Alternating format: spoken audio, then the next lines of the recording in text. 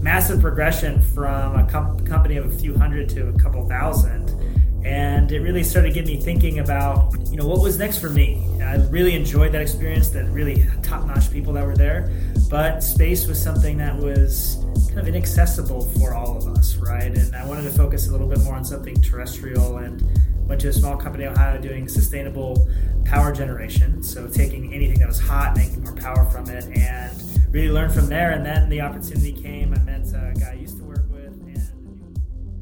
Welcome to Innovation and Leadership, where I interview uncommonly high achievers like top investment fund managers, elite special operations soldiers, startup CEOs who sold their companies for billions of dollars, pro athletes, Hollywood filmmakers, really as many different kinds of experts as I can.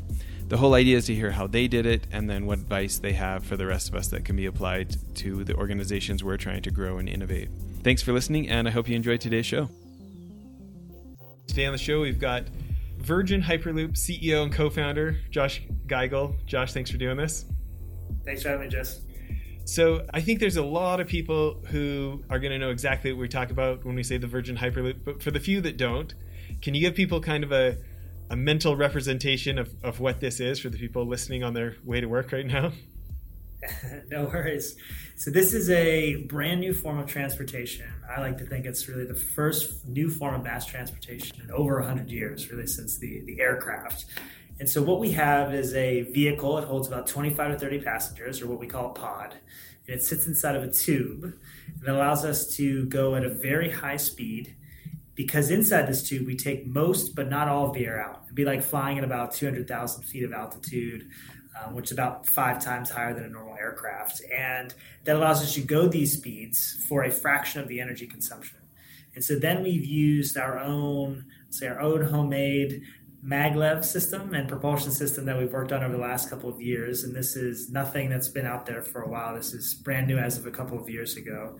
And our own battery-powered pods. So this idea of a fully electric vehicle that goes at a high speed, it takes you directly to your destination. It doesn't stop at every place along the way. And it's doing that in an environmentally sustainable and responsible way. Plus, it gets to be a new form of transportation and something that's never existed. So as an engineer, that's about as exciting as it can be. Well, can you give people just a little bit of your background and SpaceX and how you got to this exalted role? So I grew up as a son of 2 engineers. So my mom is a reactor engineer at a nuclear power plant, and my dad is an electrical engineer. And so there's always a degree of dorkiness growing up, right? So you're learning how to do things in the garage, or you're going to these different areas on vacation. And then I ended up marrying an engineer. My sister turned out to be an engineer. Her husband turned out to be an engineer. And so it was, I'll say, in the cards since the beginning.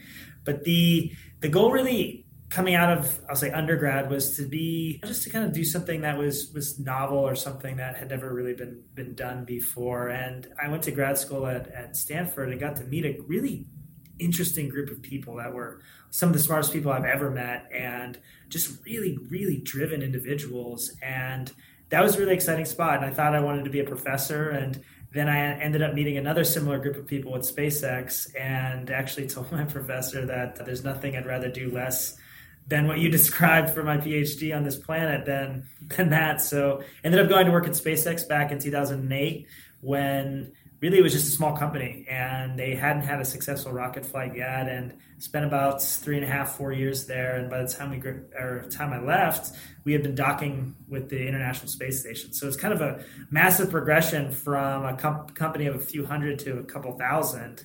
And it really started getting me thinking about, what was next for me. I really enjoyed that experience, that really top-notch people that were there. But space was something that was kind of inaccessible for all of us, right? And I wanted to focus a little bit more on something terrestrial, and went to a small company in Ohio doing sustainable power generation. So taking anything that was hot, making more power from it, and really learned from there. And then the opportunity came. I met a guy I used to work with and a new venture capitalist. And then in 2014, quit my job, reported to a garage, and the journey for Hyperloop began. So cool. And then at what point did it become Virgin Hyperloop? About three years after we started. So we had been doing some work. So we're based in Los Angeles. We have a test site in Las Vegas, about 30 minutes north of the Strip. And I had done a brief stint after that company in Ohio called Ecogen Power Systems at what was now the Virgin Orbit. And so I was there for just a couple of months before I quit to start this. And at the time, Richard and company were like, "Where are you going?" And I said, "Well, I can't tell you. Don't worry, it's not a space company." But a few years later, when we were looking for a new round of investment, we started reaching out to them, and they were really excited. So Richard and the Virgin team came back out in the summer of 2017 and became an investor thereafter. So it's kind of a really interesting story. Yeah. Richard Branson's such an inspirational character to so many entrepreneurs and marketers and people from a few different genres. What's your experience been like to not just experience him through YouTube or books like me? He's quite a character. I really enjoy the time I get to talk with him. He's obviously seen and done so much in his career. But probably one of the most profound moments I've had with him was we were waiting to meet another investor, and we were sitting in this really kind of podunk, as my grandma would say, hotel, or actually motel outside of Mojave. This is a couple of years ago, and I met him for like a breakfast in like the Continental Breakfast Lounge of this motel, right? It's exactly what you would think it would look like. And so there I am talking with Richard about the future of transportation. But he's always been like he's had his eye on something that's a little bit different than I had as an engineer. So as an engineer, you're always thinking about how to make things work, how to make things, exciting and cool and push the envelope. But Richard's always been about how do you create an experience that somebody would really enjoy and somebody that they would really love. And so there's kind of the juxtaposition between the two, but the marrying of the two is like technology can make experience, beyond your wildest dreams. I mean, look at his little space trip he did, a couple of months ago. And that, I think, offered a new insight to me. And so sitting in that breakfast lounge, really talking about what about a passenger experience speaks to him and what speaks to me, and helping craft our own narrative from there was something I found just, the environment was kind of surreal, but also the conversation about how to make people excited about a new form of transportation was something that I'd never really thought of, 10, 15 years ago. My guess is, besides just being an inspirational guy and so knowledgeable and connected, that his years specifically in the rail business in the UK seemed like they would apply quite well. Oh, yeah. And so one of the things that Virgin has been able to do, from airlines to rail to your spaceships, they have a lot of operational experience and data about how to make systems work. And so him and team have been really helpful. And this is how we think a Hyperloop system is going to work. We walk them through it and they're like, okay, well, here's some of the challenges with that. Oh, but I didn't know your system could do this. What if you did this? And that kind of synergistic view of people who've actually been through it and done it versus us who are creating it right now. It's a really, I'll say, an exciting kind of dynamic of, you don't have to recreate the things you don't like. You can reimagine the things that you could never imagine, but you could also just make things so much more seamless because you're not encumbered by all the same constraints that they had. And, part of that Virgin DNA that Richard has instilled is there's always this curiosity, this drive to like make something, understand something a bit different. And so they came in and they were seamless, I'll say, in their integration with the way we were able to work. Yeah, that's fun. I think that, this show has we have a lot of entrepreneurs listening. We have a lot of investment fund managers. And I think that we all read the business press, and most of us like have these like fantasies of like, what if I could come up with something like amazingly revolutionary that's like the Steve Jobs dent in the universe, like something not incrementally better I've convinced myself is a big deal, but something like that's genuinely a big deal. So I'm interested, both for what you observed at SpaceX and what you've co-created here. How is the experience similar or different than just other forms of entrepreneurship in your observation? That's a great one. I think SpaceX was definitely different because from the moment I started there, the way I like to say it is everybody had seen a rocket go up. No one had ever seen one come down.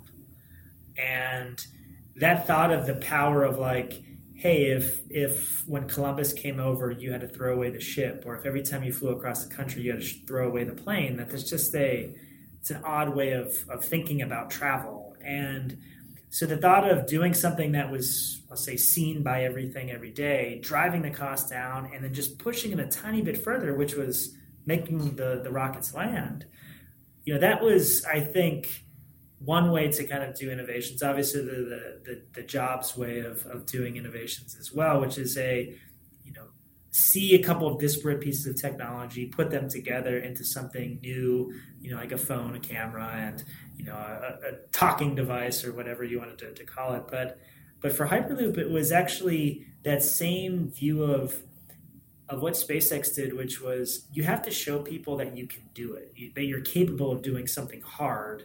You're doing something hard, doing quick. So that same spirit of like, let's go do something really hard, really fast, that is there, and then have these proof points along the way. I think the part that's actually been quite a bit different different and exciting is that prior to what we were able to do, no one had really knew what a Hyperloop was. And yeah, there was a white paper. Elon had put out that white paper. That actually looks so different than what we're doing. It was actually one of the biggest drawing things for me, which was it could be anything. Right? It doesn't have to have four wheels. It doesn't have to have this. It doesn't have to have that. Like, we can completely reimagine it. And actually, it was to the extent where we had conversations in the earlier days about, do you even need to show the outside? Most people don't know what the outside of an elevator looks like because you're only ever on the inside of it. And so, but there was this sense of expectation, right? That if you're going to get into some new mode of transportation, people want to know what it looks like, right? There's this, speed has this very testosterone-fueled, sleek lines. Sometimes it looks a little dystopian, but you have to make it approachable because otherwise people won't get into it. And the part that I really enjoyed about it the most is we were having to create the whole system at once, right? So if we were building an airplane, the equivalent of an airplane, we'd be building the airplane, the airport, the air traffic control, and the sky at the same time. So we're able to optimize them all together. But also, with infinite possibilities comes just that infinite possibility. So how do you actually pick one of the ways to go forward? And even at the end of the day, like when we started SpaceX, everybody generically knew what a rocket looked like. And the rockets still look pretty much the same. And there was like an old NASA guy who said something once that was like, why do rockets still look the same as they did in the 60s? Because physics are still the same. But for us, we could kind of control the physics a bit by being inside of this tube and by changing some of the parameters in a couple of those pieces. So we had a chance to reimagine the way that this system would look, the way it would work. And so with that, we had infinite design space, tons of workshops, tons of different things to go forward. And I never remembered those type of things at SpaceX where it's like, here's a rocket, here's how it's made, here's the engines, this is what you do. And here was like, do we use wheels? Do we use maglev? Do we use battery power? Do we use wayside power? Do we use, how many people? Is it 100 people? Is it 20 people? Is it 1,000 people? And so just the degree of flexibility, I think, became a really fascinating, I'll say, or exercise in architecture studies. And that's something that I've really, really enjoyed, is that we've created something now that's truly from the unimagined to reality based on what we've done and what we've come to understand about the problem. One of the questions that's so interesting to me is, from an entrepreneurial perspective, in some ways, you're kind of hitting the holy grail of like inventing a whole new category, right? Which gives you a big chance to be the category king. Okay. So, but it comes with that complexity that you're bringing up of like, we got to build the airport, the air traffic controller, the airplane, everything, marketing, the flights. I mean, like everything, right? So did you raise right off the bat, or did you bootstrap a little bit in the garage, or what did those first days look like? So the first couple of months were, I wouldn't really call it bootstrapping because we were just spending money on like computers and trips to go see investors and the like. But we were really fortunate that we had a lot of people that were really believing that like there was time for something new in transportation. And so we had a pretty large seed round, about $11.5 million when it was all said and done. And that allows us to start going. And so we raised an A that took us for a couple of, about half a year towards a year, and then really grew to a B round pretty quickly. And one of the things that I'll say came up during that time, which was very fascinating in hindsight, is we could build a system really quickly. And we did that. We could build a system that showed a Hyperloop could work, etc. But to drive the costs down to a spot where people could buy the system across the world is a completely different animal. And the way I would kind of describe, an aircraft is the Wright brothers had their first flight. Then you had World War I, you had a bunch of tinkering, then you had World War II, and now it's like almost 100 years later, you had a 737. Right. And you had all of this time to basically get out the kinks, drive the cost down, and same with rail. But those already exist. And we had to come into that same, I'll say, ecosystem with a company that's still not even 7 years old yet and be able to compete on a cost level, not to mention our performance is significantly higher, but you had to be able to compete with the cost reliability that these other systems had almost more than 100 years to mature. And you had to do that right out of the gate. And so I'll say the things that we really learned was that it's one thing to show something as possible. It's something completely different to make sure it's economically viable. And so what we built in 2015 and 2016 and 2017, we actually couldn't have built what we're building today at that time because the batteries weren't good enough. The foundational pieces of technology were not good enough. And we had to go reinvent a number of things. So we pushed really fast. I think we got a little bit ahead of our skis in terms of the expectations we were setting. And then it kind of came back to reality a little bit, sort of that trough of disillusionment, right, with any new type of technology. And we re-architected. We made that really big decision. It's like this path that we're on is going to result in a cliff. We have to make a change. And this was back in 2017. And we started executing on that. And now we're seeing the fruits of that because the electric vehicle world is exploding. Autonomy is exploding. You're seeing sustainable transport exploding. And we made all of those switches about 4 or 5 years ago. And now we're seeing all the benefits of that. So the thing that I would really came out of those first couple of years is wish we had a little bit more time to like get the architecture right on day one. It took us, 2 years to get there. But would we have gotten there if we didn't learn the lessons of actually building something? That's a question I've asked myself quite a bit. And I don't know, you learn so much by doing. And that's why we just always like to do, always like to build, always like to learn, because ultimately you're not going to ride a PowerPoint. You're going to ride some three-dimensional object. No, it's such a great answer. We like to cut these interviews in half, so we're kind of winding down for the end of part one. But one of my favorite questions to ask, maybe we'll end part one on this, is what's one of the best pieces of advice you ever received? When I left SpaceX, I was working at this company in Ohio called Ecogen Power Systems, and the CEO there was a guy named Phil Brennan. And I was in this kind of mini CTO role as the head of R&D, and I had to do a presentation. This was really my first real presentation to an outside group, and it didn't go well.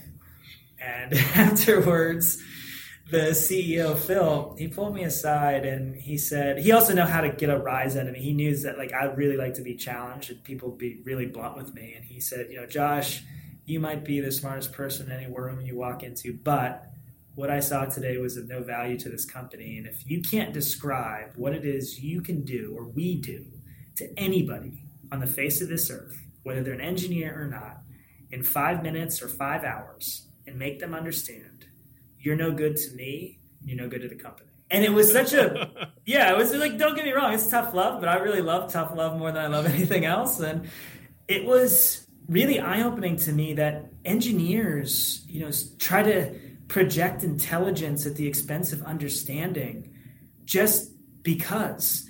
And that the end of a conversation, if the person doesn't understand what you're telling them, then you just wasted all of that time.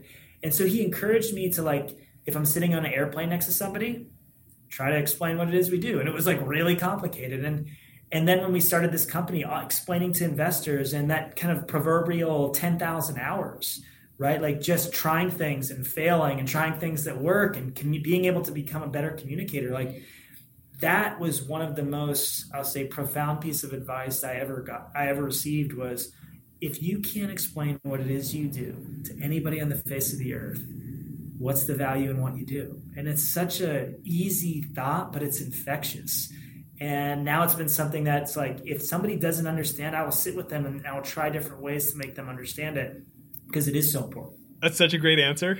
I love that answer. Okay, everybody tune back in for part two. I've got tons more questions for Josh.